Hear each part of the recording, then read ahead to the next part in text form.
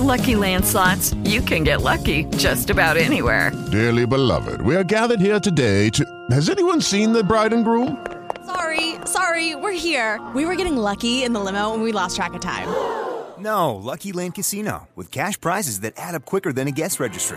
In that case, I pronounce you lucky. Play for free at LuckyLandSlots.com. Daily bonuses are waiting. No purchase necessary. Void where prohibited by law. 18+. Terms and conditions apply. See website for details. Audio Frontier. Ladies and gentlemen, the following podcast is Wrestling Death and is scheduled for 1 hour. Yeah, we're coming now. Welcome to Wrestling Daft the Marks. My name is John. I'm the host of this show and the producer of Wrestling Daft with Rab and Grado. With me, sitting across from me, virtually to my right on Zoom, is a man bigger than the big ladder at Money in the Bank. It's Big Alex. Good afternoon, John. I hope you're talking about the ladder that Big Jeff Hardy jumps off. Yeah, it is the big ladder that big Jeff Hardy goes up to take the big bumps. Fantastic. So I don't want to be a normal size ladder. That's just yeah, exactly. And not someone that's normal size, someone that's big in the wrestling industry. He's drops name. In fact, I was going to do a little analogy what you can normally do, but I've got a feeling, what's that here? Is that the name drop alert? Yes, it is, because he's about to drop a name right now. It's Gary Cassidy. Who did you interview this week, Gary Cassidy? Hello, John and Alex. This week I had the pleasure of interviewing Matt Riddle, one half or one third of the NXT Tag Team Champions, which was great fun. Absolutely, and we have... Even if it was at 3 a.m. Listen, you've taken one for the show. We have that interview. Gary has been all over the wrestling press. I've seen him on Cultaholic, I've seen him on Bleacher, and now we have that full interview with Matt Riddle on this show today. Gary, what can we expect from the Stallion? Honestly, he's the kind of guy that just couldn't care less what he... Not that he couldn't care less what he says, but he's not going to try and hide anything. He doesn't try and put on any kind of facade. So he tells me a wee bit about, the Broserweights, about NXT. But of course I had to ask him about the rumours that, the backstage heat that he supposedly had at the Royal Rumble. And then what he thought about Goldberg, his recent wee run in WWE. So he had quite a lot to say on that. It's definitely one that, I said there, it was 3 a.m. I was absolutely knackered before I done the interview. And then when I was doing the interview and afterwards, I was wide awake because I was like, man, he said quite a lot of stuff there that has got my mind ticking. So definitely one hopefully people will enjoy. Did you have a little counter down the bottom for every time he said the word stallion or bro? And then we could have had a bet. What did he say more, bro or stallion? Bro or stallion? I did not, but I'll let you in on a wee thing that I did before I hit the record button. I phoned up and, I'll keep the person's name out of it, but the person that had set it up, they're like, oh, just phone me. It was the same as the last time. Just phone me. I'll be sitting with him and I'll pass the phone to him when you phone. And I phoned and I was like, hello, is the name of the person there? And it was, no, bro, it's Matthew Riddle. I was like, oh, man, that's the most Matt Riddle thing ever. Brilliant. No, good fun. Definitely good fun. Right, so listen, we've got that interview on the show today, though it does sound like you've recorded it on a modem. It's the software wasn't quite my best friend, I will say. So the audio isn't amazing, sadly. But if you like the audio and you want to check it more, then you can just go on my Twitter and I've got the article linked if you prefer reading as well. You can do that old-fashioned thing called reading as well, but you'll be able to hear the interview with Matt Riddle. And I believe you might be dropping another name here as well for this week, Gary. So annoyingly, I messaged about a potential interview for this week, last week, and I was just too late to get a pretty big interview. It might still be happening. I'll just say the name of who that is, but it might not happen, so, don't get the hopes up. I'll do what John normally does at the end of the show. It's no Hardcore Holly. It's no another big name. But I was meant to be interviewing John Moxley. Sadly, I was a wee bit late on that, so I might get that one next week. We'll wait and see. But it's a good replacement I've got anyway. I've got Christian. So hopefully that'll be one that people will quite enjoy hearing as well. Wow. And hopefully we'll be able to hear that on this show. Brilliant. Love it. Most definitely. Listen, we'll get into the Riddle interview and more on that later, but I need to put this question to you because I thought this was great. Now, Chris on Twitter, he's one of our Wrestling Daft people on there. You can get us on Twitter at Wrestling Daft. Listen to this question. I want to put this to you guys. He says, given that Piers Morgan seems to have had a bit of a face turn after being a heel for so long, you know, because he seems to be a man of the people now over this whole COVID-19 stuff. He's taken the government to task, all this sort of stuff. So I mean, Piers Morgan's going through what, you know, from a heel to a face. He asked this question: can you think of any other celebs who have turned heel or face? Alex, going to come to you first in this one.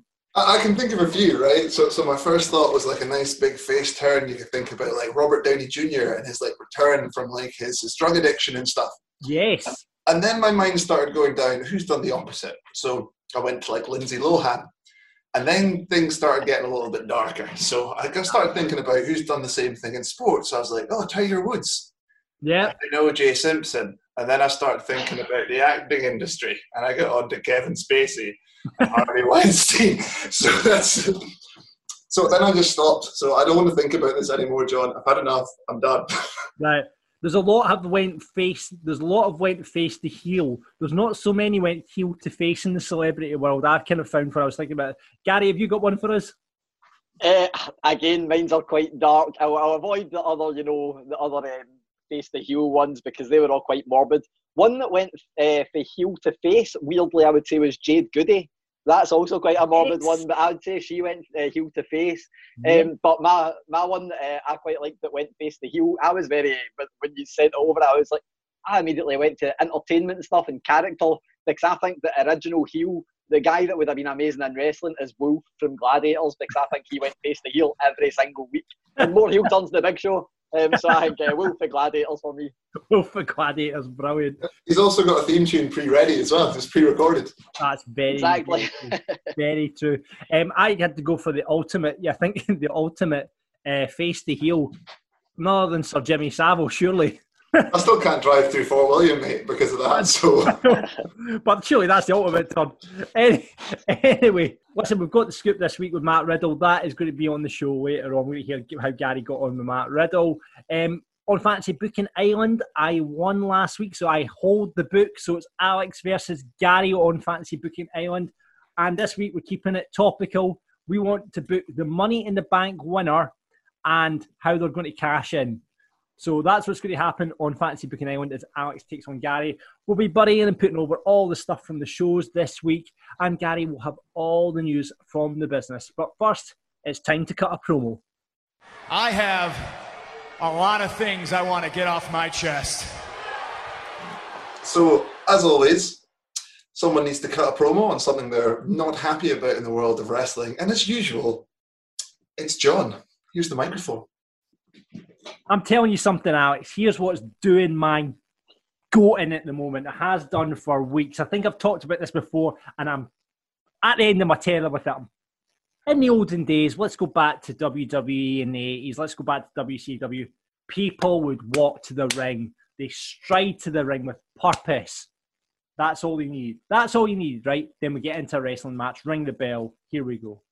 Now, right, I love an entrance. Don't get me wrong. I love an entrance. Right? But someone started this, and I don't know who started this, somewhere down the line, that everyone now, every wrestler that comes to the ring, and especially on products like NXT, they have to have some fucking ridiculous hand symbol gesture shit that they do on the stage. And then they go to the ring, and they have this pre-planned little thing that they do, this little act that they do. Now, fine, right? Now, maybe one or two people get away with it. Finn Balor, for example. We're letting Finn Balor off the hook here because that's... AJ Styles? AJ Styles? No. He's got merch with it, mate. He's got merch with it. He's got merch, but I'm not accepting it. So, here's my bit of advice. If you want to do little hand gestures or something like that, learn sign language, go and interpret for the deaf or something like that. Get on an airport, be one of these people that signal to the planes to come in.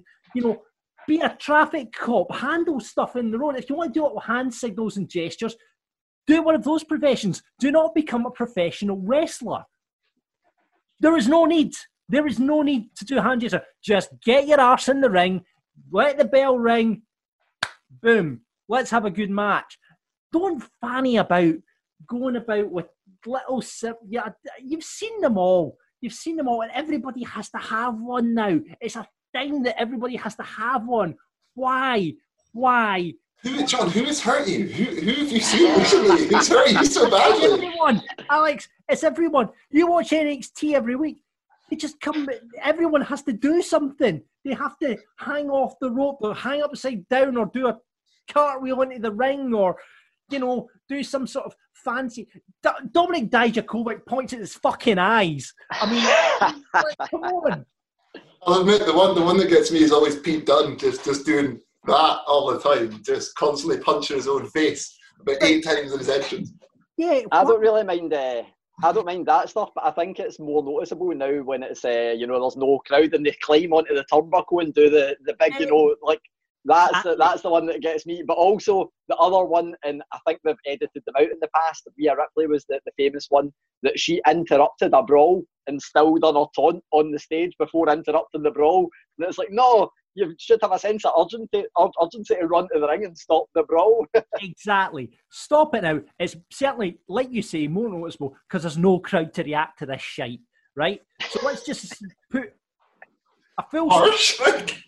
Let's put a full stop on hand gestures and little symbols and all that pish. Get into the ring, have a wrestling match. Thank you very much. John most definitely does not think hand gestures are too sweet. And for anyone that just tuned into the podcast, John is not talking about the type of hand gestures you think he's talking about. I've got a hand gesture for everyone that does that. They're watching on the video version. Here you go. You're all a bunch of... Right now, it's time to tell you about Patreon. Now, Patreon is a service which, if you've not heard of it, it's a subscription service where basically you give us money and we'll give you extra content. And it's that easy.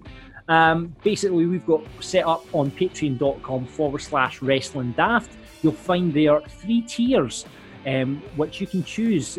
Each tier has a different level of content on. So tier 1 is our Cruiserweight Champion. That's about $4 a month. For some reason, we have to do it in dollars. I don't know why. It's about £3. I would say that'll get your coffee for the week, but none of the costas are open at the moment. So, just spend your money on Wrestling Daft Patreon. Basically, in tier 1, you're going to get not only chat community, you'll get ad-free versions of the shows, get early episodes access, bonus content from the shows. You get a full video version of the Marks podcast, so you can see me, Gary, and Alex. Though Alex has went to the toilet, so you won't see him at this point. You can vote on what you want to see in the feature in the list of Wrestling Daft as well for Rab and Grado. And there's Alex return, just as we speak about him. Tier 2, Intercontinental Champion. That's $10 a month, about $7.70. About 2 of your Costas, which you can't buy. You'll get everything from Tier 1 as well as a video version of Rab and Grado on the flagship show. And trust me, you want to see the video version from this week. If you've not seen any of our videos so far, the one with Hornswoggle, you need to see. That's the video version by signing up to be an Intercontinental Champion on our Patreon. You'll also get an invite to our Patreon pay-per-view parties if you sign up to be an Intercontinental Champion. And we're having one for Money in the Bank. Yay! So, I don't know, I've not asked you boys this yet. Are you up for it? Coming on for a bit of Patreon party this Sunday? I don't think I'll be doing anything better, so sounds good to me. Well, there you go. Alex, you in? As if work on a 9 o'clock is a thing during lockdown. Yeah, so there you go. I'm just looking that day, it's fine. Exactly. If you're in lockdown and you can't be bothered going to your work till 9 o'clock, stay up with us. We'll be watching Money in the Bank together. Me, Alex, Gary, and the rest of our patrons. You can get involved as well. Patreon.com/Wrestling Daft. And you'll also, on Tier 2, get a bonus episode once a month, which we're thinking should be out next week, and possibly it's going to be Grado the Beginning, as I interview Grado and his beginnings in wrestling. So we're going to start that. Hopefully that'll be out next week. And Tier 3, finally, that's $20 a month, about £15. Everything the previous tiers, and you'll get free tickets to live events when we get them up and running once this shit stops. You get a free Wrestling Daft t-shirt as well with the design of your choice if you've been signed up for a minimum of 3 months. And actually, we've been on the go on Patreon for 3 months, so we're just about to send our first lot of t-shirts out to all our patrons just now. So get signed up there. Plus, you get the chance to come on this show as a mark. And Rab and Grado this week are also looking for $20 patrons to get involved in the flagship show so we can question them. I don't know what Greg was going to ask, but yeah, you can get signed up there. So if you fancy becoming our patrons, like I say, patreon.com/wrestling daft, and we'll welcome you in to our roster.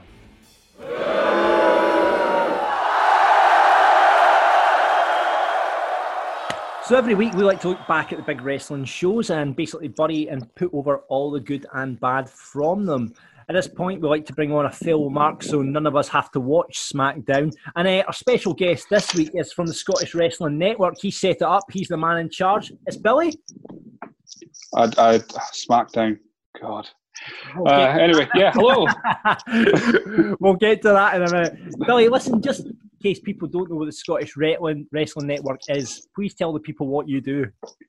I spend a lot of time writing about Scottish wrestling and roping anyone that'll do it to write about Scottish wrestling as well, because I love it. So everyone else has to know about it as well. So obviously it's a bit slower for you at the moment, Billy, with obviously this whole lockdown scenario. But you've kind of come up with a novel way of how to keep the Scottish wrestling scene alive, haven't you? Talk us through that. Well, for some whatever reason on Twitter, there was a reminiscing about 5-star wrestling. Rest its soul. Yeah, and someone made a joke about the big tournament, and I was just like, well, what if I do a 128 wrestler tournament on Twitter? And Dean Ford, who wrestles for PBW mainly, went, well, do it. So that was it. That's how it started. We just did an online tournament, and wrestlers seem to be getting super involved with it because there's nothing else to do. So they've done promos and they've been nipping at each other and just getting involved. And so we did that, which was won by Grant McIver from Source. And then, I was going to say my favourite one was most definitely Grant McIver. His was promo on amazing. Angel Hayes. Yeah. Yeah, his No Mercy one, I think, was that one. Is he did the No Mercy unlock screen for his attires, which was just incredible. We also had Ian Skinner. He did a load of TikToks for it, and when he got eliminated, he just went into a right huff. It was just brilliant. So yeah, then we did the Battle Bowl, which was wrestlers got to enter themselves into it. So it was old school, like WCW Battle Bowl. So as we're still in lockdown, King of Trios is next, obviously, because we've done single, we've done tag team. So Clan Warfare, there we are. And again, everyone got to enter their own team, so that folk would actually get involved. And the last team entered was Wrestling Daft. Yes, now on that, right, okay, so do you take bribery on this? How does this work? It's all Twitter-based polls, so as long as you make up enough fake accounts, I'm sure that you'll be able to get through. That's good to know. Listen, I've got a couple of contacts in Russia. Don't worry about it. It'll be fine. Alex, I'm coming to you on the tech. Gary, you've got the social following, so yeah, that's how we're going to roll on this one. I would say that Grado and Rab, obviously they've got thousands of followers on Twitter, but there is no chance we'll get anything from those. Listen, we're on our own. So who's our first opponents, Billy? You have, I'll get their names up. Last opponents. You've got the team called 2.5 Men. Right. There are Mark Monroe, Ace Anderson, and Dylan Angel. If you are listening to this podcast, our match is on Wednesday, is that right, Billy? It is, yeah, Wednesday. It'd probably be around about 5 o'clock-ish, just whenever. Right, okay. If you listen to the podcast between now and Wednesday at 5 o'clock, get on Twitter, get onto the Scottish Wrestling Network Twitter and vote for Chips, Cheese and Doner Meat, or the Marks. I think we're under, aren't we? You're under is that, but that can change if you want to Chips, I think we've got to change to Chips, Cheese and Doner Meat, John. I think that's by far the Wrestling Daft faction that I insist we change to. Right. We can do that. We'll get that done. So get involved and obviously follow the Scottish Wrestling Network for all the up-to-date stuff going on in Scottish wrestling today. But let's get to the weekly TV shows. And as always, we start off at AEW. Alex.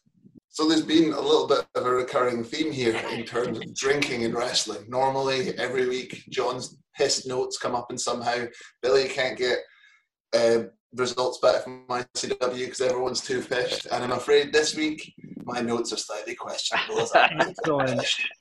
So You're probably going to be able to tell from my list of buries here, my level of sobriety. So, bury number 1, Mr. John Moxley for still listening to Metallica CDs.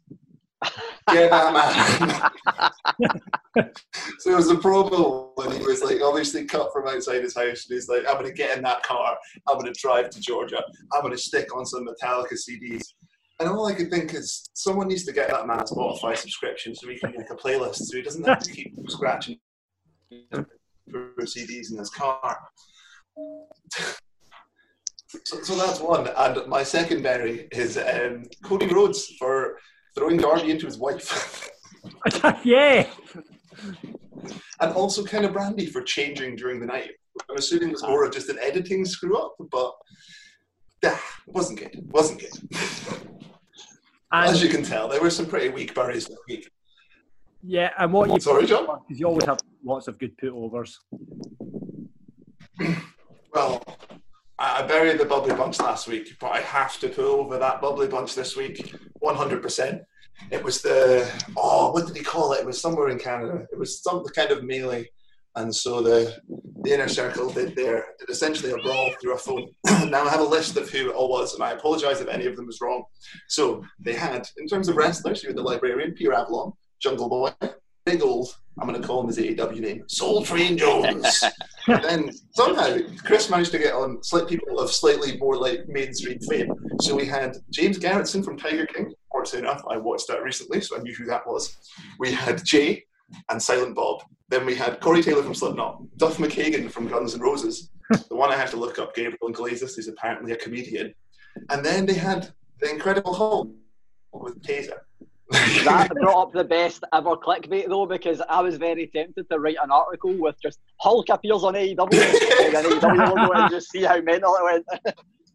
And to top it all off, John, they had your boy Swoggle. Your boy Swoggle was on there as well from last week. I saw that. And if you've not listened to that episode of Wrestling Daft, one of the best yet, go back and listen to it from last Friday with a big interview with Hornswoggle. What's your other put over, mate? Second thing, I'm gonna give him his due because I'm almost about to put it over every week, but I've never quite got there. And that's Taz's new little move analysis segments.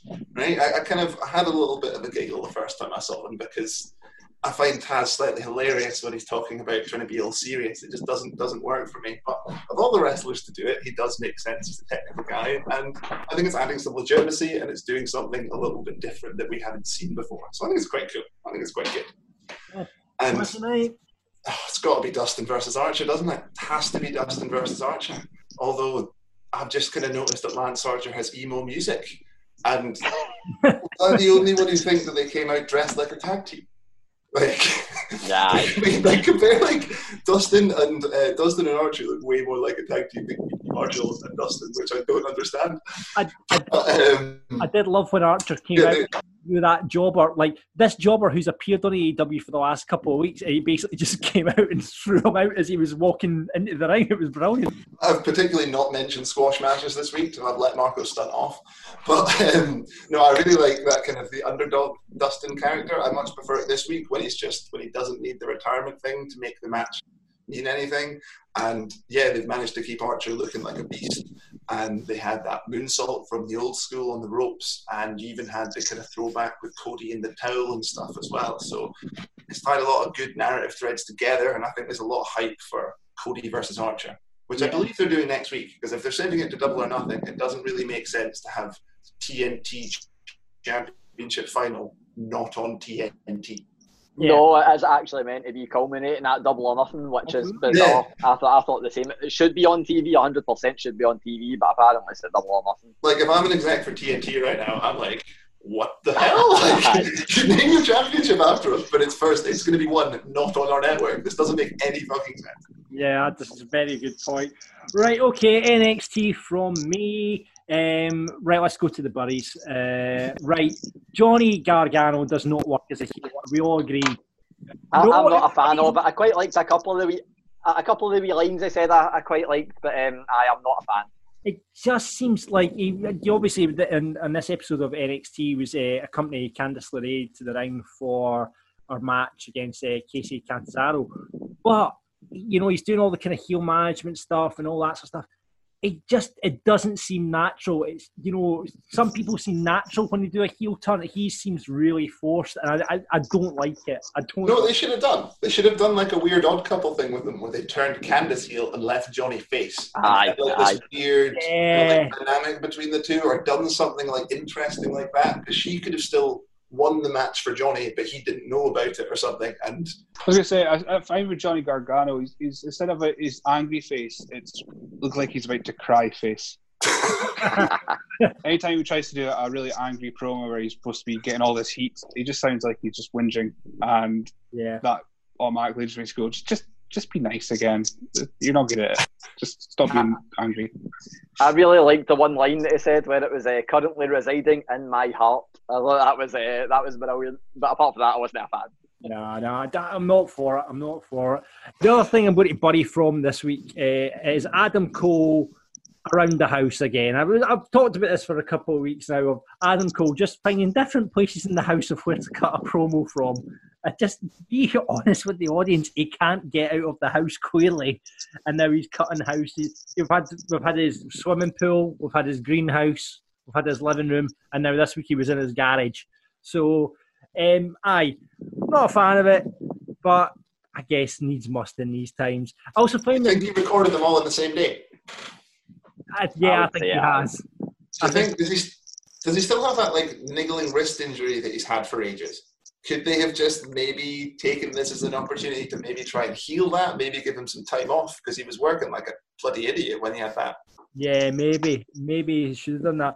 I tell you what, another one from this week, just an honorary mentions. Probably, I didn't understand why they had both Tom Phillips and Mauro Ranello on commentary.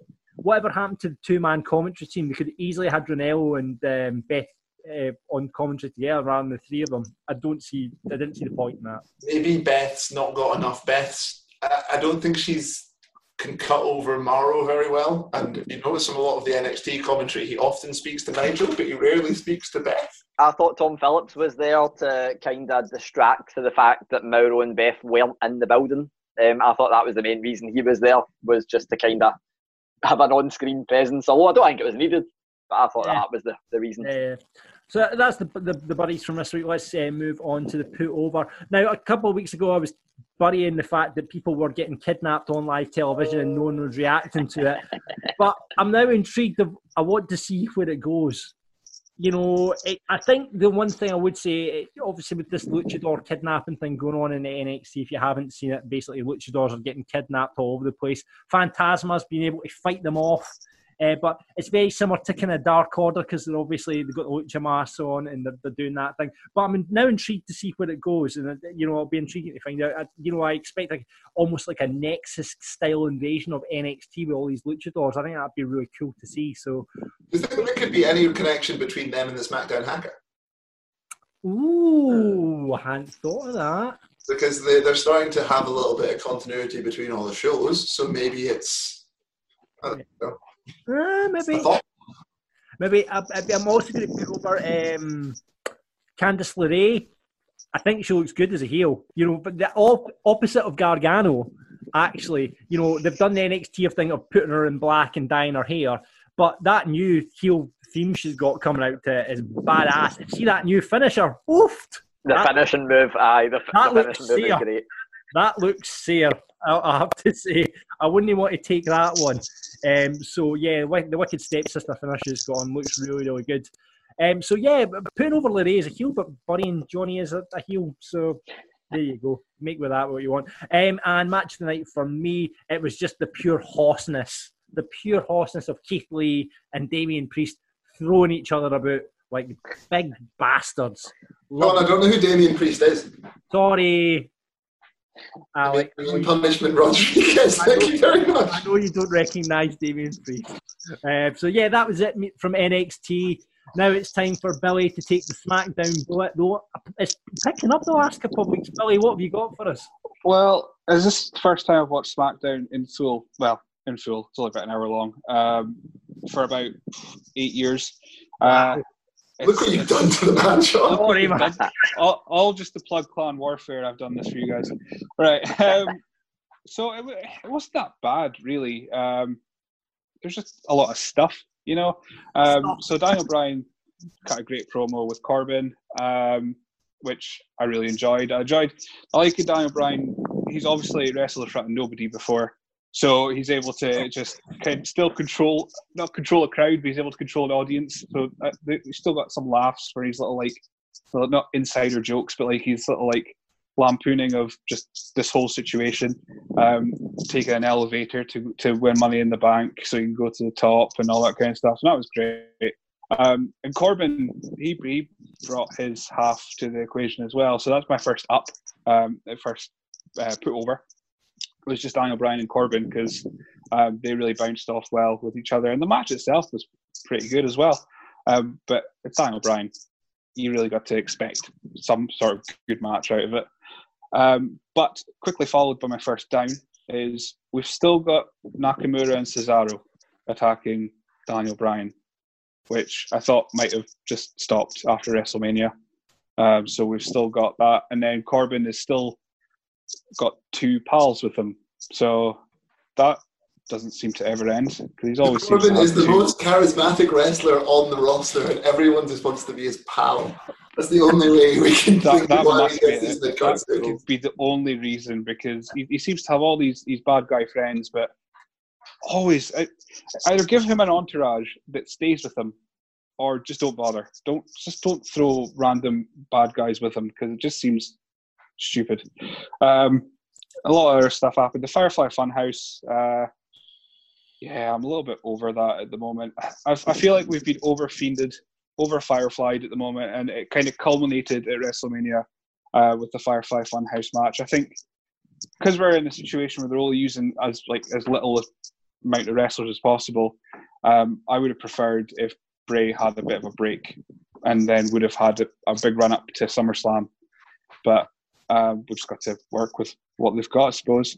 I'm not that excited for Strowman versus Wyatt. Is it Wyatt or The Fiend he's facing? Bray Wyatt, Firefly Funhouse Wyatt, yeah. I'm even less excited about it now. It's going to be Wyatt versus Strowman. I mean, I'm still going to watch it. I'm in lockdown, so it's not like I have to get up for work at any particular time. Then Sheamus versus Jeff Hardy, teased. Yeah, I'll give that a put over, because that seems to be quite exciting. Actually, no, I'm going to reserve that, because there is actually a good thing coming up, which is Sonya attacking Mandy, which was great. Mandy is Sonya, who seemingly, I thought they were fairly like a charisma vacuum as Fire and Desire on screen. When you see them with things like Ride Along, this time like they're great. They're so funny and all that kind of stuff, but on TV they just look like crap. But this feud has been one of the best this year, which you never thought would happen when you saw them in the outset. But yeah, the great intense attack from Sonya onto Mandy, which was followed by Otis making a noise when Ziggler spoke to him. I'm very much in the minority. I'm not a fan of Otis. Which makes the main event worse, because I'm not a fan of Ziggler either. So you don't like ridiculous overbumping or the caterpillar. Yeah, you should have just turned it off at this point. I get why we should like Otis, and I get why we should dislike Ziggler, but I don't have any opinion on Ziggler, good or bad. Now, he had his peak in 2012 when he was world champion, and then they never capitalized at that point. So what are they going to do with him now? He just signs $millions contracts and just does things.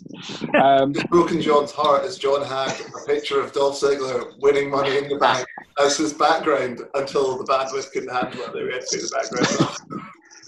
That was the reason. The bandwidth was doing the right thing there. Right. So what have I done so far? So I've went up. Then what's left? Oh God, the Forgotten Sons were there. That about says it all, to be honest. And Tamina is there as well. It was. I don't know what's happening with SmackDown. They've got some good stuff with Sonya and Mandy, so that's great. Put over that. They've got Tamina in a title picture, so that's bad, because Tamina's been there for 10 years this year, and she still wrestles like it's her first week. I think, anyway, I'm not a wrestler. I don't know what I'm doing. I don't know if she's good or bad or in between, but she looks like she doesn't know what she's doing, and she looks confused a lot of the time as well. And for someone being there 10 years, shouldn't look so confused. I think Tamina's a really odd one because the crowd really couldn't care less about her, and I think I'm trying not to be harsh when I say that. The crowd could not care less about her, but a lot of the female wrestlers really love her. Like Nikki Cross has gone on about how she loves her backstage. So I don't know how she is backstage, but it's an odd one that she's getting the push again. Even with an empty crowd, I can feel the air just leave the arena when Tamina's out. I'm sure she's lovely. So what was match of the night then, Billy? Oh, God. Right. I'm going to go with Daniel Bryan versus Corbin, I think. Even with the DQ finish, it was still a really great match up until the DQ and Cesaro and Shinsuke and all that kind of stuff. But considering what else was on the show, that was by far the biggest highlight. Fair enough. Let's move on to Raw from last night, Gary. So this isn't a Bury, but the one thing I just want to mention is a wee bit of an annoyance that Alex mentioned earlier with AEW. The same thing happened with Titus O'Neil and Bobby Lashley, where they were wearing almost exactly the same gear. They were wearing black with a kind of yellowy gold trunks and tights, which that is a pet hate of mine, is people wearing the gear that makes them look like a tag team when they're against each other. But that wasn't a Bury. The overall match I'm going to Bury, which is an odd one, because gauntlet matches, I normally love gauntlet matches. We've seen great ones with Seth Rollins getting made a star when it was lasted an hour and one. Kofi Kingston was already a star before it, but he's shown during a gauntlet match. We had an amazing one with Ruby Riott a wee while ago, but this gauntlet match was not good. It was very, that Bobby Lashley come out, they had him run through a load of folk, which I don't mind. I would quite like us to get a Bobby Lashley push, but he ran through a load of folk and then get eliminated by disqualification for touching the referee. It was just kind of, And then after that, they had Humberto Carrillo have an amazing showing for no real reason. We've not seen him for a long time. He yet again ran through Zelina Vega's faction, who can't buy a win. I said that last week. That is a real annoyance. And then AJ Styles returns, which was amazing. It was wearing his OC top. It was great to see him back. It's always great to see him back. But there was no explanation. So the full gauntlet match for me was just, it was easy to watch. It was fine. It didn't drag on too much. It lasted an hour. It had about 6 or 7 competitors in it. It was okay, but as far as gauntlet matches go, it needs to be buried, because there's been such high standards set for gauntlet matches that it was just not amazing. My second bury is Akira Tozawa's theme tune. Akira Tozawa came out. No, I'm moving on before Don't mess with Akira Tozawa's theme tune. No, my second bury. I think I'm making a habit of this. I said last week that I hate burying booking decisions, but I really didn't like seeing Vink and Thorne beat Ricochet and Cedric Alexander. I think Cedric Alexander and Ricochet have been doing very well. I thought, Vink and Shane Thorne didn't need Brendan Vink and Shane Thorne didn't need the win. It was a bit of an odd one. It was an okay match. I quite enjoyed the match, but I just didn't like the result. And I feel like, Ricochet and Alexander, you could have just... They could have lost eventually. Losses don't hurt everybody, but I just thought you could have kept going with them and had a better run before they gave them the first loss. I think that's a ridiculous booking decision. How worried have Alexander and Ricochet been on that main roster? Jesus, man. I think it was just like, I heard Ricochet and Cedric Alexander won last week. Paul sorted that out and just left the room. Aye. It was just, because like Vink and Thorne last week, MVP kind of introduced him. He's meant to be like kind of the manager. He didn't accompany them to the ring or anything, because there was still a VIP lounge at the start of the show. It was just a bit odd. It was a good match, but it was just a bit odd. And I feel like it's probably good that they're pushing these two, but it's the kind of thing where pushing them over the wrong people and not having enough character development to them is probably going to get them a worse reputation than it is a better reputation. It was just, I didn't like it, so I need to bury it. And in terms of the putting over, I'm repeating myself here. I'm not going to put over Drew McIntyre this week, don't worry, but I'm putting over Liv Morgan. I've mentioned it before, I don't like Charlotte appearing on both NXT and Raw. I think just keep it at Raw. Just keep it at NXT if she's a champion. but she appeared on Raw, and who interrupted her but Liv Morgan, and I just loved the kind of, the long-term storytelling. Liv Morgan was written off TV by Charlotte. She had to go and find herself. She came back out, interrupted Charlotte. She didn't directly address that. She just made some subtle hints. And then I really liked the match. I thought they had a good match. And, I've been saying it for weeks. Liv Morgan, for me, is the most improved wrestler in 2020. Definitely in WWE, probably overall for me. I think she's been absolutely brilliant. So I definitely think Liv Morgan needs to be put over. And my other put over, I mentioned earlier, I hated the gauntlet match. I thought I hated a strong word, but I didn't enjoy it. I thought it could have been a lot better. Aside from the gauntlet match, I'm going to put over absolutely every other match that was on. There was no enhancement matches, which is the one thing that I've been moaning about for weeks. And every other match was booked right, and every other match was quite enjoyable. So I'm just putting over, every match that wasn't the gauntlet match. And can you pick a match of the night from that selection? Not the gauntlet. Not the gauntlet match. No, so match of the night. Again, there was a wee bit of confusion about this. I was certain last week that this match was billed as a title match, and I didn't know it wasn't up until the result happened. But the Viking Raiders versus the Street Profits was absolutely incredible. I've said that for a few weeks. I'm not massive on tag team wrestling. No, for any reason. It's just never been something I've really connected with. But this was an incredible tag team match. I really enjoyed it. Apart from the fact that I thought the Viking Raiders had won the titles when it ended. But I thought it was a great match. So definitely one to go back and watch. Cool. Well, thanks very much for coming on, Billy, and doing SmackDown for us, mate. Really appreciate that. Just no bother. Anyone that wants to get in touch with the Scottish Wrestling Network, how do they find you? They can find me on Twitter most days because we're working from home, so I definitely don't spend my day on Twitter. At ScottResNet, so or just type in Scottish Wrestling Network, you'll find me somewhere. Twitter, Facebook, online. I think we've got a Tumblr. I don't know. Might have a TikTok by the time this goes out. Who knows? Wow. No, maybe not. But yeah, if you look up Scottish Wrestling Network, I'm sure you'll find us. And if you want to write about Scottish wrestling, give me a shout. We're just needing all the content because there's no wrestling happening. So let's just fill your eyes with wrestling writing instead. Love it. And good luck with the clan warfare. Of course, you can vote for us. We're taking on these jabronis, 2.5 men, Mark Monroe, Ace Anderson and Dylan Angel, with Mike Tyson and a tiger. Try to be all funny in that. Very good, boys. We'll see who wins tomorrow.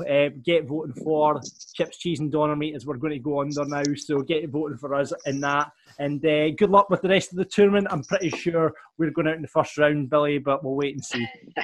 Never know. You might be the finalist. You might be back on here in a week's time and you'll be in the final.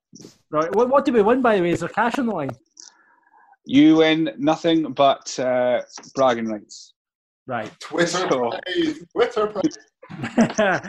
Billy, you can put it on your bio. Thank you very much. And remember, if you want to get your Bury and Putovers for anything in wrestling, remember, we'll get them on the flagship show with Rav and Grado this week. So hit us up at Wrestling Daft on Twitter, Insta, Wrestling Daft Podcast, and just Wrestling Daft on Facebook. With Lucky Land Slots, you can get lucky just about anywhere. Dearly beloved, we are gathered here today to... Has anyone seen the bride and groom? Sorry, we're here. We were getting lucky in the limo and we lost track of time. No, Lucky Land Casino, with cash prizes that add up quicker than a guest registry. In that case, I pronounce you lucky. Play for free at LuckyLandSlots.com. Daily bonuses are waiting. No purchase necessary. Void where prohibited by law. 18+. Terms and conditions apply. See website for details. I'm afraid I've got some bad news. Bad news. Bad news.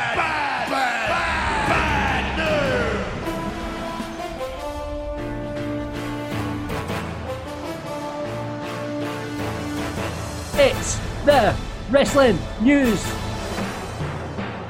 with Gary Cassidy. John. Listen, Alex, you can play. I've got the singing and everything now. After you're moaning about me blinking singing it, I've got the music and everything now. So You're a professional, John. I would expect nothing less. Right. Gary, what has been happening? I mean, obviously we're in this lockdown. well, there is wrestling going on, but it doesn't seem to be a lot of massive news. What's been going on this week, mate? No, again, it's been odd. This week, people might be glad to hear we've not got much coronavirus news. That's been dominating for the past few weeks, so nothing like that. Everything else is a wee bit more light-hearted, kind of. But AJ Styles returning on Raw, mentioned it there. That was obviously the big news. It was killed in quotation marks at WrestleMania when he was buried. The only wrestler I'll say it's acceptable to say has been buried the past few weeks. He was buried in the Boneyard match against Undertaker, and he's made his way into the Money in the Bank match. Money in the Bank happening this week. He replaced Apollo Crews. Dave Meltzer has revealed that the plan was not originally for AJ Styles to return. It was originally planned to be off TV for much longer, but plans changed a few weeks ago. The original idea, this is a quote, the original idea was to keep him out longer, but I think with the ratings falling, it's kind of like we can't adhere to this Undertaker stipulation for a guy who's not hurt. And so many guys are hurt and not coming, so he's willing to come. Blah, blah, blah. Mentioned it before, I've got respect for a lot of stuff Dave Meltzer does. He's been about for years. But the words "I think" in that sentence are doing a lot of work because, man, Money in the Bank is happening this Sunday, but it's of course pre-recorded, and I think most people know that. It was recorded way back on April 13th, the week commencing April 13th. I believe 13th or 14th is when they recorded this match. WrestleMania, of course, took place on April 4th or 5th, which is a week before. Obviously, that was also pre-recorded. I think that was March 25th or 26th. Still about less than 2 weeks in between that. If they were going to have AJ Styles off television for longer than that, and, it's the thing is, Apollo Crews is out injured. Obviously, Apollo Crews was never in the match because it was recorded way back on April 13th. So the fact that he qualified after the match has been recorded means he was never the plan anyway. The other thing that I'm seeing is ratings, or it's because the ratings are low. They wouldn't have had enough time to account for a post-WrestleMania bump if that was the case. So Dave Meltzer has said that was the plan, to keep AJ Styles off television for longer. I would go out on a limb and say it was most definitely not, and AJ Styles is always meant to be in the match.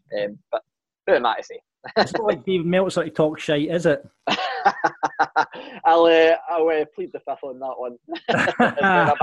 So far, have you not learned from your mistakes? Because first of all, you had your gentleman in a certain football shirt in NXT, and I think the next guest you're going to be introduced to is a certain Mr. Dave Meltzer. Bring it on, Dave. Bring it on. Zack Ryder, obviously, has been out talking after he's been freed now as well. He's out doing the circuit. Aye. So obviously he's one that a lot of eyes are on heading into whenever the 90 days is up. I believe it's the middle of July. But in that time, they're free to talk and talk as openly as they wish, which a few of them have chosen to do. Zack Ryder's one of them. A lot of people have been talking about, him being the internet champion back when he first started in WWE. It was many years ago anyway. But it was, the internet champion. That's how he ended up with his big break. Apparently, the reason the belt never appeared on TV, which this is something I hadn't actually noticed, that the belt didn't appear on TV, because I felt like it was getting still referred to as internet champion. But he said that apparently people thought it was being a mark for himself. On this show, we don't mind people being marks for ourselves anyway. But apparently that's what the thinking was anyway. He had kind of argued that, it didn't ever mean it to be a legit championship, which I think is kind of obvious anyway. And it was more like the $1 Million Man's belt, where it was meant to be more of a prop and kind of lead with that gimmick. And I think when I actually checked this, and I think he actually was meaning it more in a, it wasn't being a mark for himself with being internet champion. It was kind of like a self-deprecating thing that he was doing. But I felt that he was getting himself over quite well at that time. Obviously, they had a few wee moments, but he said that despite it, it being a thing that he was referred to, despite him having merch with it on it, he was never allowed the belt on TV because people thought he was being a mark for himself, which I thought was kind of strange. But well. And I mean, the thing is, though, that was so over at the time when he was doing the Long Island True Stories. It was so over that. I mean, I've heard people say he was the first to take YouTube and the first to kind of start shooting on YouTube and doing his own thing and going out. Look at all the wrestlers that do it now. He was the first there to do that. And that Internet Championship, I mean, and watching the YouTube series that he did, it was so over. So I thought it was just really strange that WWE didn't push the button on that, or him for a game that matter. I mean, I know he got his chance down the line, but at that time, when people were chanting, I talked about it before, when people were chanting his name, when The Rock's in the ring, you know, saying, "We want Ryder." You know, what? Why not push the button anyway? So. He's also got over 2 million followers on Twitter, which I know doesn't account for like stuff in wrestling, but the fact he's got like at the very least some crossover appeal and a massive following, odd, very odd. Talking about odd, there is some strange shit going on with Roman Reigns. Harry, fill us in. Like this is bizarre. So I can lead into this with an even maybe not even stranger. This isn't quite as strange actually. But yesterday WWE released these full matches on YouTube, and it kind of normally flies under the radar. They don't mention it on television, but they mention it on social media and post the YouTube video. They posted the video of Roman Reigns versus Seth Rollins at Money in the Bank. I want to say 2016, might have been 15. I want to say 2016. The one where Dean Ambrose cashed in, and all the Shield members held the title on the same night. They completely cut out Dean Ambrose for that video, so they had the Roman Reigns Seth Rollins match in full on YouTube earlier yesterday. That was just posted, and completely cut it off right before Dean Ambrose's music hit from the cash in. Last night they're running through all the Money in the Bank. I think it was greatest Money in the Bank moments because it wasn't cash ins. They had the Shelton Benjamin flip off the ladder and stuff like that. A load of good stuff. Obviously the Seth Rollins cash in was the main one. That was the greatest Money in the Bank moment. They'd edited it slightly strangely. So we see, obviously if you've seen the match, it's Roman Reigns and Brock Lesnar as Seth Rollins in front of the ring. If you didn't know it any better, you might not know who it was, and you wouldn't have found out because Seth Rollins ran to the ring, and then it was cut in such a way that it looked like he hit a stomp on Brock Lesnar and pinned Brock Lesnar to win the championship. Absolutely no sign of Roman Reigns other than that tiny black dot in the ring for the extreme bird's eye view at the very top of the arena. No idea what is going on.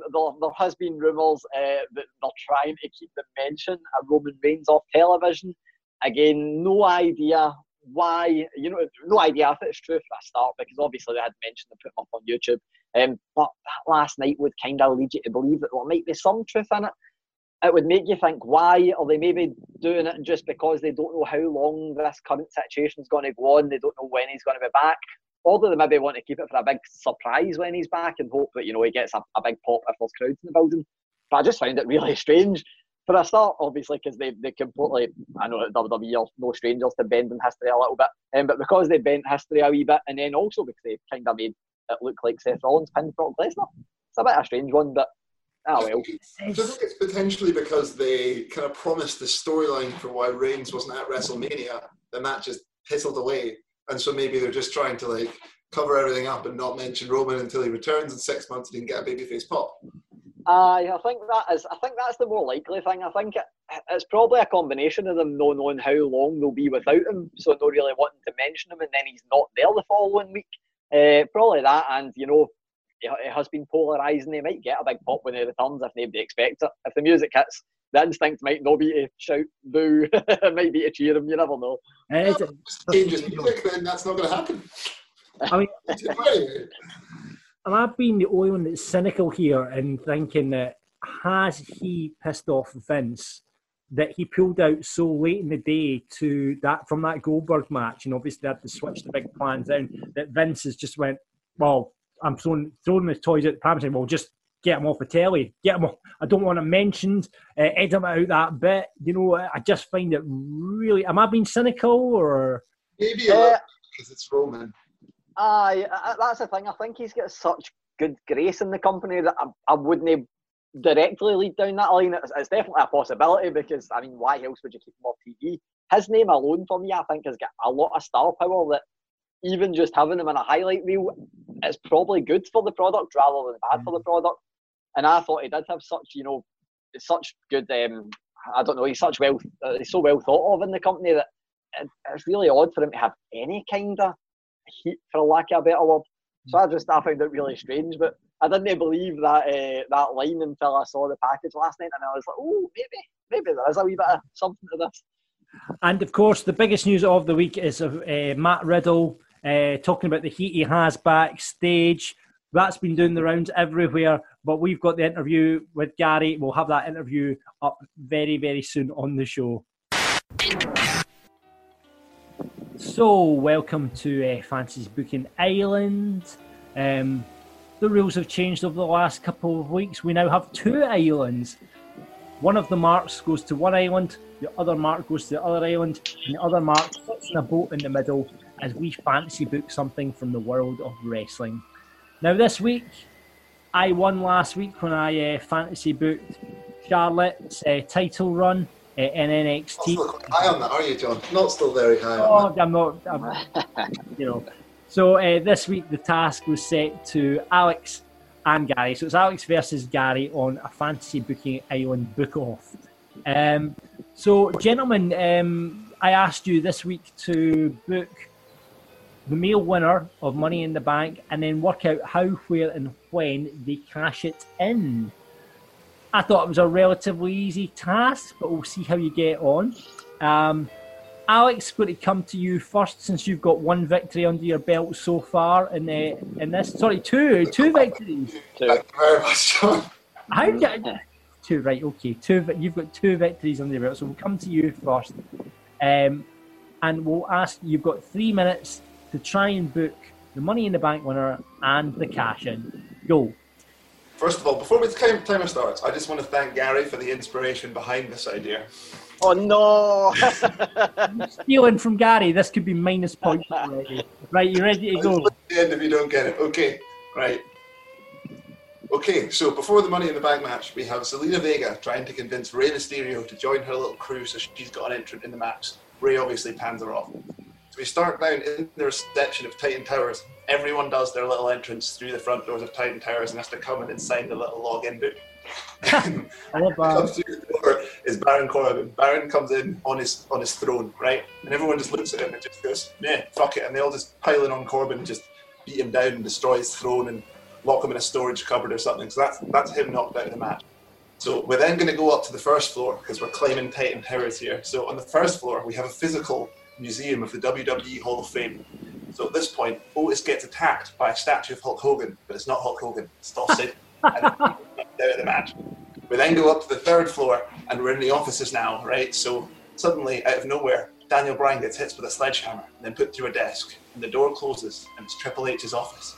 We then go up to the roof, and on the roof, so AJ starts getting very vocal, like he was on Raw, and talking about throwing Black and Mysterio over the roof. So he attempts to do so, in which Mysterio reverses it into some kind of 619 with a flagpole or some nonsense, and basically AJ Styles gets thrown off the roof. He is now comedy bump WWE king. It's obviously right. So we come along, we have Black versus Rey, and obviously Zelina Vega's goons interfere, take out Rey, and leave Black alone in the ring to claim the briefcase. There we go. Aleister Black, Money in the Bank winner. So, continuing on, obviously he needs a champ to go after, so Drew continues blasting out all the hits, takes out all the big guns, goes through Rollins, goes through Randy, just every ex-champion. Jinder, obviously, in that as well. Meanwhile, Black goes on a similar path, essentially beating everyone that Drew's beaten. So we're building up to a big match. At this point, Drew starts a rivalry with Andrade and Zelina Vega. So we build up, that's your main event for SummerSlam. You have, maybe not SummerSlam, let's push it at Clash of Champions so it can be a champion versus champion match, but for the title, right? Right, so end of the match, basically, Drew wins the match, and Vega orders a beatdown on Drew. So she's basically standing there, and Andrade is standing over McIntyre. As Zelina Vega low blows Andrade and throws him out the ring, gets on the mic, says we're having one more match tonight, and calls out her husband, Aleister Black, to the ring, who then Black masses Drew McIntyre, pins him 1, 2, 3, wins the title. So Zelina Vega's faction has been a ruse the entire time to get her husband, Aleister Black, the WWE Championship. That's why they can never win a match, because it's all a setup. I like that. That was why Gary inspired it, because every week you don't understand why they can't get a win. Why they're not I? Because it's designed that they can't get a win. That's good. That is good. Right, a couple of things I really like about. I love the image of them coming into the Titan Towers and having to sign in the visitor's book. That is a brilliant start. Well, I think I've got a lot of faith in this Money in the Bank match. Like after the Boneyard and the Butterfly Funhouse, I think they can do some really good stuff here. Statue of Hulk Hogan coming alive as well. Plus points for that. Love that. And AJ Styles dying twice. Great. Love that. Yeah, because you can pre-produce it. You can easily throw someone off the roof of Titan Tower. Has to be done. AJ Styles is essentially Kenny from South Park. Yeah. It's going to be like A Million Lives of AJ Styles. A Million Ways to Die in a WWE ring featuring AJ Styles. I haven't quite figured out the title yet, but we'll get there. It's so a shame that the club aren't still about, because then obviously they could have had like them as going, oh my god, they killed AJ.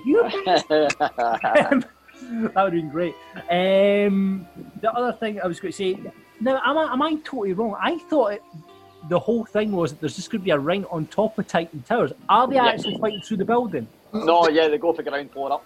Oh, really? They need to get to the roof, aye. That's apparently both matches are on at the same time. Aye, and the rumour is that apparently the match is going to start at the start of the Money in the Bank pay-per-view and end at the end of the Money in the Bank pay-per-view. So while the matches are going on in the Performance Centre, will be cut to things that are happening in Titan Tower. Right, oh wow. That's a good way to do it, actually. I like that, because I was trying to think, will it kind of main event the show? Will it be like a 45-minute pre-produced match, which might be a little bit of overkill, but anything in like that, I really like that idea. I like that, right? Well, I like it, Alex. I really like that. There's a lot to beat there, Gary. There's a lot to beat. But I'm sure you are the man to do it. Just tell me when you want to start the timer, my friend. Well, I'm going to accept defeat already, because I'm on a 0 for 3 if I lose this, but feel free to start it and hopefully I'll be in time this time. Go. So, I've got it starting not quite the same way as Alex, because I didn't think of the sign-in thing, but I've got, they're fighting through the WWE headquarters, almost like the Super Bowl ad we saw many years ago. Very cinematic.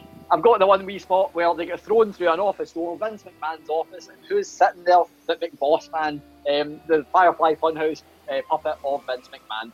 They're all battling away. Obviously, both matches are happening at the same time. We get Rey Mysterio and Daniel Bryan, a few wee nice hookups that we never thought we'd get. Nia Jax starts eliminating, but starts taking out those two. She's got history with Rey Mysterio for the Royal Rumble as well.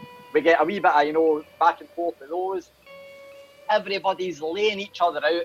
And then we're at the top of the tower, everybody's out here, and Otis starts climbing the ladder. Otis is climbing the ladder, he reaches up and grabs the briefcase, but it is the white briefcase, and he shouts, "This is for my peach," and says, "I'm giving this to Mandy Rose." Ends up, he doesn't quite get it unhooked. Nia Jax beats him up, she takes the women's case, Otis is out of the game, and then, we've got Daniel Bryan, we've got Rey Mysterio, all of them are brawling. And the person that grabs the women's case is Asuka, but the person that gets the guy's case is the opportunistic King Corbin. He gets that. Black and Styles have been costing each other the match. We end up going forward. They have a best of 3 going into SummerSlam, culminating in like a 30-minute Iron Man match, we'll say. But King Corbin has got the case. Meanwhile, Braun Strowman has beat Bray Wyatt, the Firefly Funhouse Bray Wyatt, and we end up with versus Strowman. They're slugging it out. They're both knocking lumps at each other, and then Baron Corbin appears. No music, hits the end of days on both of them and pins Braun Strowman for the championship as the Lone Wolf, not as King Corbin. So he's there as his old gimmick. And then we end up with Wyatt and Strowman. They go and carry on their own wee feud, and then Baron Corbin just takes on any comer. The first one I would say is Mustafa Ali, and that's the way I've got it. You're in time this week, Gary. Well played. Aye, I was sitting going, I'm getting close to this time limit. Right. Things I really like about your booking. The Otis Mandy bit is brilliant. I would have had Otis winning it. I would have had Otis win it for Mandy. Just have him win it. And having that payoff from handing the briefcase, that's a beautiful thing. I would go back and rather have Nia Jax win it. I would definitely have that. Like the fact you're crossing over the two matches as well. That's really good. Firefly Funhouse thing, love that. With the Vince in the office. But I'm sorry, Gary. Nia Jax winning the case. Or Corbin winning the case. I can't have Money in the Bank ending with Baron Corbin and Nia Jax winners. You're booked for the most depressing for Money in the Bank ever, Gary. Just went to the opposite end of the schedule. I know. I'm so sorry, mate. But I'm afraid I've got to see it again, and he's going to win again. It's win. Undefeated. There's a streak starting here, boys. There's a streak starting here. It's good because this means I never need to cut a promo, but it was almost worse.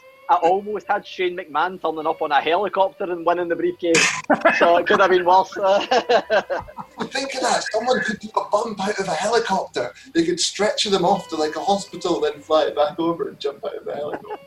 Brock Lesnar again. Oh, well, see, do you know what the annoying thing was? Last year's Money in the Bank was like the match was really, really good, but you just sat there the entire time going, whoever's coming out last is winning this. And then it comes out and you're like, oh. So we don't normally get the big guest, though. For the last couple of weeks, we had the Virtuoso on last week. And this week, we've got Matt Riddle, courtesy of our fellow Mark, Gary Cassidy. Yeah. Odd one. So last year, I just reached out randomly to his marketing company, which is nicely called Bro Sports Marketing, and got a wee interview with him ahead of NXT going live on the USA Network. So I was like, well, everything that's going on, I was like, I'll just reach out to him again and see if I can get another wee interview. And we'll set it up, no worries. It needs to be at 10 p.m. because obviously Matt Riddle's got kids, and I was like, that's cool. It's a 3 a.m. our time, so I was pretty knackered. But I got to speak to Matt Riddle, and I will stay up to any time to speak to Matt Riddle, so all good. Absolutely. What can we expect in the chat, mate? A very laid-back Matt Riddle, as you would expect, being very open and honest about absolutely everything I asked him. So I asked him about the Broserweights, I asked him about Timothy Thatcher. My favourite thing for NXT last week, the Newly Bros show, I asked him about that. And then, of course, I had to ask about some of the stuff that's been going about online, you know, the rumours of backstage heat for the Royal Rumble. I asked him about the Royal Rumble. The one thing he said was catering was good at the Royal Rumble, which you would expect. So I asked him about that, and then asked him what he thought about Goldberg's most recent run. And at the very end of the interview, you get to hear me attempting the rhyme of how much fish could Bobby Fish fry if Bobby Fish could fry fish. Slightly better than I'd done that time because I hadn't had a couple of beers. But I asked that and asked if he ever found out the answer, which I got the answer to that, and the answer was 5. So listen to them to find out why the answer is 5. That is not the question I wanted to ask. It should be how much fish could he fish if he could fish. And I think he could fish more fish than he could fry. So here he is. And that's easier to say as well. So here he is, the bro himself, Matt Riddle. Hi everyone, it's Gary Cassidy here, and I'm joined by one half, or I think I should actually say 1/3 of the NXT Tag Team Champions. It's the original bro himself, it's Matt Riddle. How's it going today, Matt? Pretty good, bro. How you doing, Gary? Yeah, I'm not too bad, man. It's a little bit later here than it is where you are, but it's all good. It's not too bad at all. I can't complain when I'm talking to Matt Riddle. So the last time... You're too kind. Well, the last time we spoke, it was actually right before NXT was about to air on the USA Network. So I think there's only one place I can start, and that is the Newly Bros show. Man, I think that might end up being one of my all-time favourite wrestling segments. Like, between yourself, Tim Thatcher and Byron Saxton, it was just one of the most entertaining things I've ever seen. Can I just ask, how and who came up with that? How much creative input did you have into that segment? Well, I think the good news, the writing team at NXT at this point, because they've worked with me for about a year or so since I got there. I've been there about 2 years now. Yeah. And you know, at first when they would write stuff for me, it wasn't really my words, you know, because they didn't really know who I was. But now that they've met me, they know me, we've been doing business together for about 2 years now, I feel like they can really write well for me, and they know how I'd react or I could react in certain situations. So, you know, a lot of it was written, but at the same time, you know, they do let me be me, and they know who they're writing for, and I think that's what NXT's strengths. They look at their wrestlers' strengths and then they, you know, use it.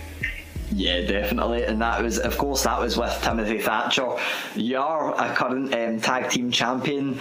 Timothy Thatcher's kind of taken the place of Pete Dunne just now, while Pete Dunne's stranded over on this side of the pond where I am. When Pete returns, what's the plan? Do you think you're going to continue as a threesome, I should say, after what occurred last night, or will there be some kind of faction, or is it going to just go back to you and Pete? Well, I would hope it would be a trio. You know, the connection me and Pete, you know, it was marvelous, and you know, I thought our chemistry was good, and our work in the ring was extremely well. Like, originally we were picked to win the tournament, and definitely weren't supposed to win the titles. And by the time situations came to, we were the ones with the belts, we were the ones with the cups. So, and then with Tim, I think you saw it on the Newly Bros show, we're pretty compatible, and we've known each other, on the indies. We've met, we've wrestled, we've worked together, so me and Tim have a lot of chemistry too, and I know Tim's character, he knows my character, and just like me and Pete, we can play off each other extremely well. Yeah, there's definitely a lot. So hopefully we get to keep it going, you know what I'm saying? But you never know, Yeah. It's the universe now, it's in destiny. Definitely, man. That's you can tell that there's definitely a lot of chemistry there. My hope was actually that I know I've seen the word stallions branded about, which is fitting for yourself. I was hoping we would get a new 4 horsemen called the 4 Stallions. If that happened, who else would you like to add? That's a tough one. That's a real thing, because there's a lot of people that are pretty stallion in WWE in NXT, but a lot of them kind of have their own thing going on. So, like Keith's a stallion, but Keith is kind of like an individual superstar. I don't know if he wants to be tied to a stable, So I don't know. I don't know who the 4th member of the Stallion Battalion would be. Yeah, definitely. I guess, I think maybe take Walter. But he already has his own deal. Man, that would be money to have Walter in there. You mentioned earlier, obviously you and Peter, the Broserweights. How you said that you weren't meant to be as successful as you are, but how did that team end up together? Like, who pitched it, and what was your reaction when you found out you'd be teaming with Pete? Well, I was supposed to be in the War Games match, and because Johnny got hurt, I kind of filled in for him to wrestle then, and then Pete won that triple threat and had the title match with Cole, but then lost. So me and Pete kind of were left in limbo. We didn't know what to do, and we were two of the more, in my opinion, we were extremely talented, and I think NXT wants to use us as much as possible because we connect well with the audience. And I think they saw the two of us, and they're like, hey, we always put a random team together for the Dusty Cup, which they do, and let's see what happens. We did it, we won, and unlike other teams in the past, we won, and then we won the titles. So, it's just, honestly, it came to me randomly, and I like the idea. Pete was down. Like I said, we both respect each other's work, even though we're extremely different individuals, and honestly, it's been gold.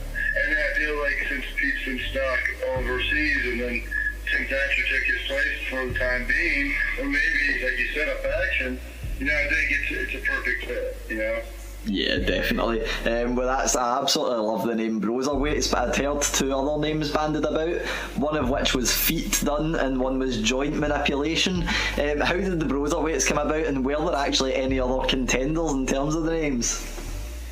A joint manipulation was a close second, a very close second, because me and Pete both have a pretty good submission game. Of course, he works the hands and does a little bit more. But the combo of us with it was a money name. Yeah, definitely. And then Feet Done, that was Johnny Gargano. Yeah. That guy just wanted to, say something funny. And pretty funny, but never a serious contender for a name. But Broserweights just seemed easy enough, and we wanted something that wasn't too different from what we were originally. So, he's the Bruiserweight, I'm the Broserweight. So neither one of us lost anything, and we kept original to ourselves. while still being a new team, you know? Yeah, definitely. And one of my favourite things, obviously I mentioned I absolutely loved the Newley Bros show, but one of my favourite things was seeing you in the Royal Rumble this year, which was brilliant because the week before I'd spoken to Triple H during a little kind of meeting at the TakeOver Blackpool, and here you said that you were the one NXT name that he was really pushing for to have in the Royal Rumble. How was that experience for you? The Royal Rumble was great. You know, all those big events are extremely huge, and there's so much promotion, and it's hard enough when you have a singles match or a tag match. But imagine when you're in a match with 30 other people, or 29 other people, and, you know, a lot of things happen on the fly, and things change last minute, and it's crazy because people always talk about pro wrestling, and they're like, oh, it's predetermined, it's this, that. It's like, I mean, sometimes it's not. Like, sometimes you don't know what's going to happen, and you're on the fly, and you got to go, you know? So, I mean, for me, it was fun. It was a great experience. I got to go with Keith Lee, who's one of my best friends in the wrestling business, and, you know, I wouldn't trade that experience for the world. I wish I could have gotten the Rumble a little earlier. I think everybody agrees with that. And I think only maybe one or two people might not agree with that. I won't mention names. But I think that was the only downside of that day. Everything else was extremely cool. I got to, you know, brush shoulders with Ed, get in the ring with him, and, you know, AJ.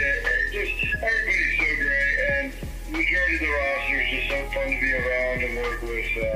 Honestly, the Rumble was awesome. Yeah, well, that was... Catering was good.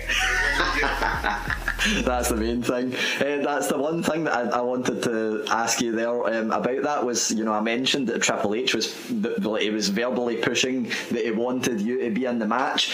Then there was a rumour that came out that I thought must have been absolute nonsense about Matt Riddle was only in the Royal Rumble for a little short period of time because he has, quote, backstage heat. And I'm like, well, he wouldn't have been in the Royal Rumble if he had heat, and he definitely wouldn't be a tag team champion. Can we just squash that rumour or clarify once and for all? Do or did you have backstage heat at the Royal Rumble? Look, I'll tell you this. Do I have heat with WWE or NXT or the people that run the show? No. Do I have heat with some people that think I'm disrespectful at times and they don't understand how business works? Yes. Do people take things too serious? Yes. And honestly, I've had to give talk to NXT, and not like, oh, I stop the place, but it's like, while everybody's talking, I might interject and be like, hey, I might tweet something, I might say something that offends you. Realize I'm not trying to actually offend you. I'm just trying to make people think I'm this, like, you know, I'm putting out an image, a facade, if you would, you know? So people, you know, always like, if I talk a certain amount of trash, people are like, oh man, that guy's uncontrollable, he does what he wants. You know what I'm saying? Yeah. But I still have a job, I'm in the business I'm in. Like I said, I'm a tag champ, I was in the Rumble. So how does this guy have so much nuclear heat? I was in Vince McMahon's office before this whole thing broke out. I was in the headquarters talking to him. So, and there was no heat. Granted, we mentioned the heat I had with certain people. Yeah. But at the end of the day, he signs the checks. He makes it happen for me, and they're in control, not the talent. Yeah, definitely. As long as my employer's happy and I can make them money and make them a profit and I'm worth my weight and I'm pulling my weight, I don't see the problem. No, definitely, man. And that was, you mentioned there. But to answer your question, yeah, some people have heat. But most of it's just high school caddy, decent vision, you know, people just can't take a joke at work, you know. I think that's true for every part of life. I don't think that's exclusive to wrestling. Yeah, exactly. So yeah, the one thing there, you mentioned a couple of names of people you got to brush shoulders with in the Royal Rumble. When we spoke last time, you'd mentioned there was the obvious name of Brock Lesnar. There was also the names that you banded about as people you would like to face. It was AJ Styles, Cesaro, Seth Rollins. Who would be your dream match in WWE right now if you could face one person? think the biggest stallion in the WWE stable would have to be Drew McIntyre. Yeah. The guy's a hoss. I wrestled him on the Indies and Evolve and stuff like that. He's a professional. He looks the part. He is the part. He can talk the talk. He can walk the walk. He's great. So like right now I think he's like, to have him, that's just the guy to be. I don't know if it'd necessarily be like Dave Meltzer's 7-star match of the year, I think if I want the Dave Meltzer 7-star match, give me Keith Lee in a 25-minute main event, and literally, I guarantee you, even with no crowd there, we'll have all the camera crew people chanting, "This is awesome." Because me and Keith Lee are it's just like me and Walter. I told Shawn, you gotta get us correct. Get me and Shawn on the right, or get me and Walter on the right, get me and Keith on the right. Trust me, you will not be disappointed. The crowd will be going nuts, and it's what you want. Yeah. Granted, they haven't done it, but I keep throwing it out. That's the kind of match that I always say, even if there's no crowd in the building, no one would care because they wouldn't be able to take their eyes off of what was happening in the ring anyway. So I've got two questions to go. One of them, I need to take it away from Matt Riddle for a second and ask your opinion on something else. You'll probably notice there's been a name that I've not mentioned that everybody will probably mention to you, so I need to ask your thoughts on the guy who's not your bro. Goldberg, his recent return to WWE, he came back, he beat The Fiend, then he lost to Braun Strowman. What's your thoughts on him coming back to WWE?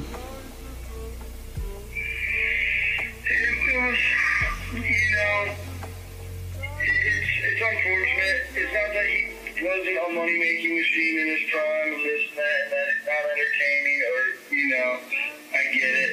But at the end of the day, this is a really hard thing to do. It's hard on your body.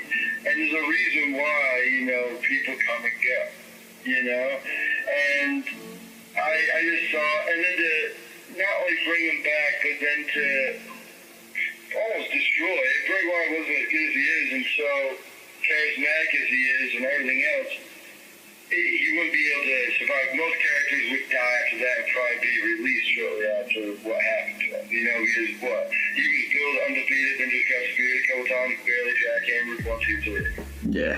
Which, and the other thing too, you're putting other athletes that are in their power, trying to have their run, you're putting them in jeopardy because, somebody wants to come back,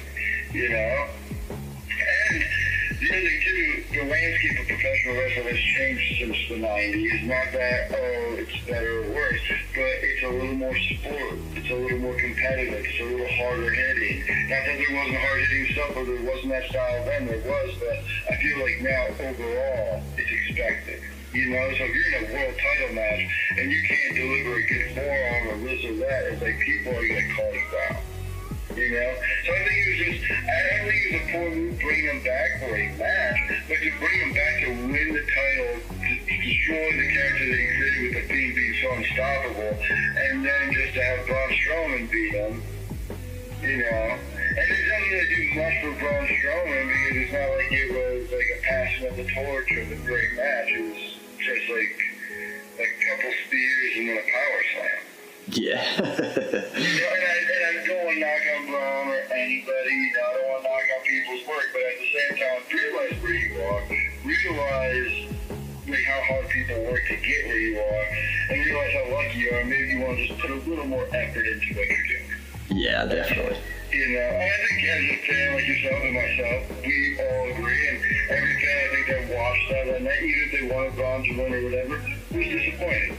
Just like they were just when they watched the Fiend. Even if you want Goldberg to win, you probably didn't want him to, like that. It's one of those things, So, me, I think it was a bad call, but I don't make those calls, I can only give my input, my insight, and my opinion, and that's all I have, so...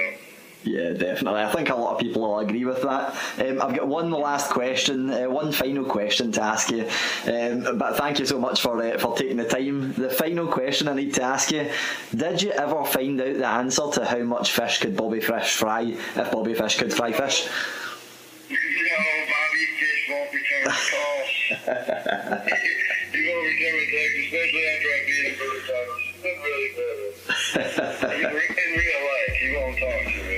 It's really awkward. No, but yeah, I don't know. It's funny enough, the night before I beat Bobby Fischer Colorado for the titles with Stallion Pete, I had 5 catfish in Portland. Oh, well, I think. It's an omen. I have to win now. Yeah, let's just go for the answer to the riddle is 5 then. Definitely 5. Excellent, thank you so much, man. It's been an absolute pleasure to chat to you, and hopefully I've not taken up too much of your time. No, not at all, Gary. Thanks again for having me, and you have a good night. Yeah, you too, man. Thank you so much. Take care. So that's it for the Mark Show. Thank you very much for listening. Please rate, review, and subscribe on Apple or get us wherever you get your podcast. Please, however, don't leave a review like this. This comes from Strath Carnage, who describes the show, and I'm guessing this is not us boys, so don't worry. I'm guessing this is Rab and Grado, and more specifically Grado. He describes the show as an unfocused drunken mess. A shambles, shouting at himself, burping, rambling collection of nonsense adverts. Will either or any of the advertised stars actually turn up this week?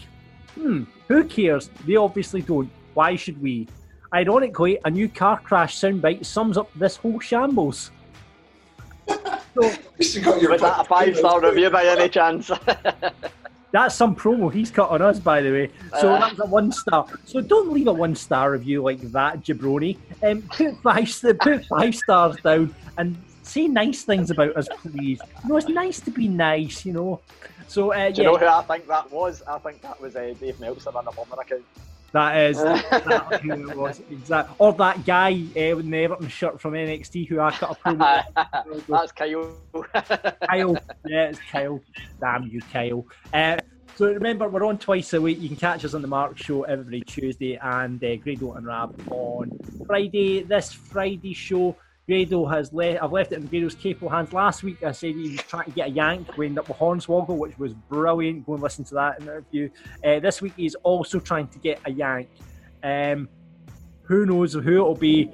Fingers crossed it's a good one. I'm pretty sure he'll pull it out of the bag. So that's on this Friday. Remember, you can get signed up at patreon.com/wrestling daft. Lots of extra content, including our Patreon party for Money in the Bank, which we're going to have this Sunday. Hopefully Shane McMahon turns up in a helicopter. That would be a spot the year, spot the century. And before we go, I need to ask about the list of wrestling that, though I've cocked it up this week. We were asking the anniversary of the Montreal Screwjob. We got through the whole show without mentioning this as well. What is the most outrageous moment in wrestling? It's not the 20th anniversary of the Montreal Screwjob. I should have fact-checked that. You're about 2.5 years too late, John. It was that against the Money in the Bank cash-ins. But I think, do you know what the hell? We're going to do the most outrageous moments and shocking moments in wrestling. Why not? What the hell? Let's do that. Guys, have you got one that stands out from you beyond the Montreal Screwjob? How about the boss's daughter not only getting date raped into marriage, but also getting crucified? That's a quite big winner there. Gary? The two that immediately come to mind are two we've mentioned a lot in recent weeks, and it's Katie Vick and then the David Arquette winning the championship. But I think my favourite controversial moment, or moment that you didn't really expect, I think is probably during the Chuck and Billy wedding, when Eric Bischoff revealed himself as the first man, and that's what I love. So, right. Was there also the time when Goldust, because we don't want to defile Dustin's good name, did blackface? Oh, I don't actually remember that, but I don't even know if I want to Google it. I don't think you do. Dustin Rhodes almost getting breasts must be up there as well. Oh, aye. And me young giving birth to a hand as well is probably there just for how bizarre it was. So we'll go for the most outrageous moments on the list of Wrestling Daft this week. Guys, thank you very much for joining me as ever. And we'll be marking out at the same time next week. Audio Frontier.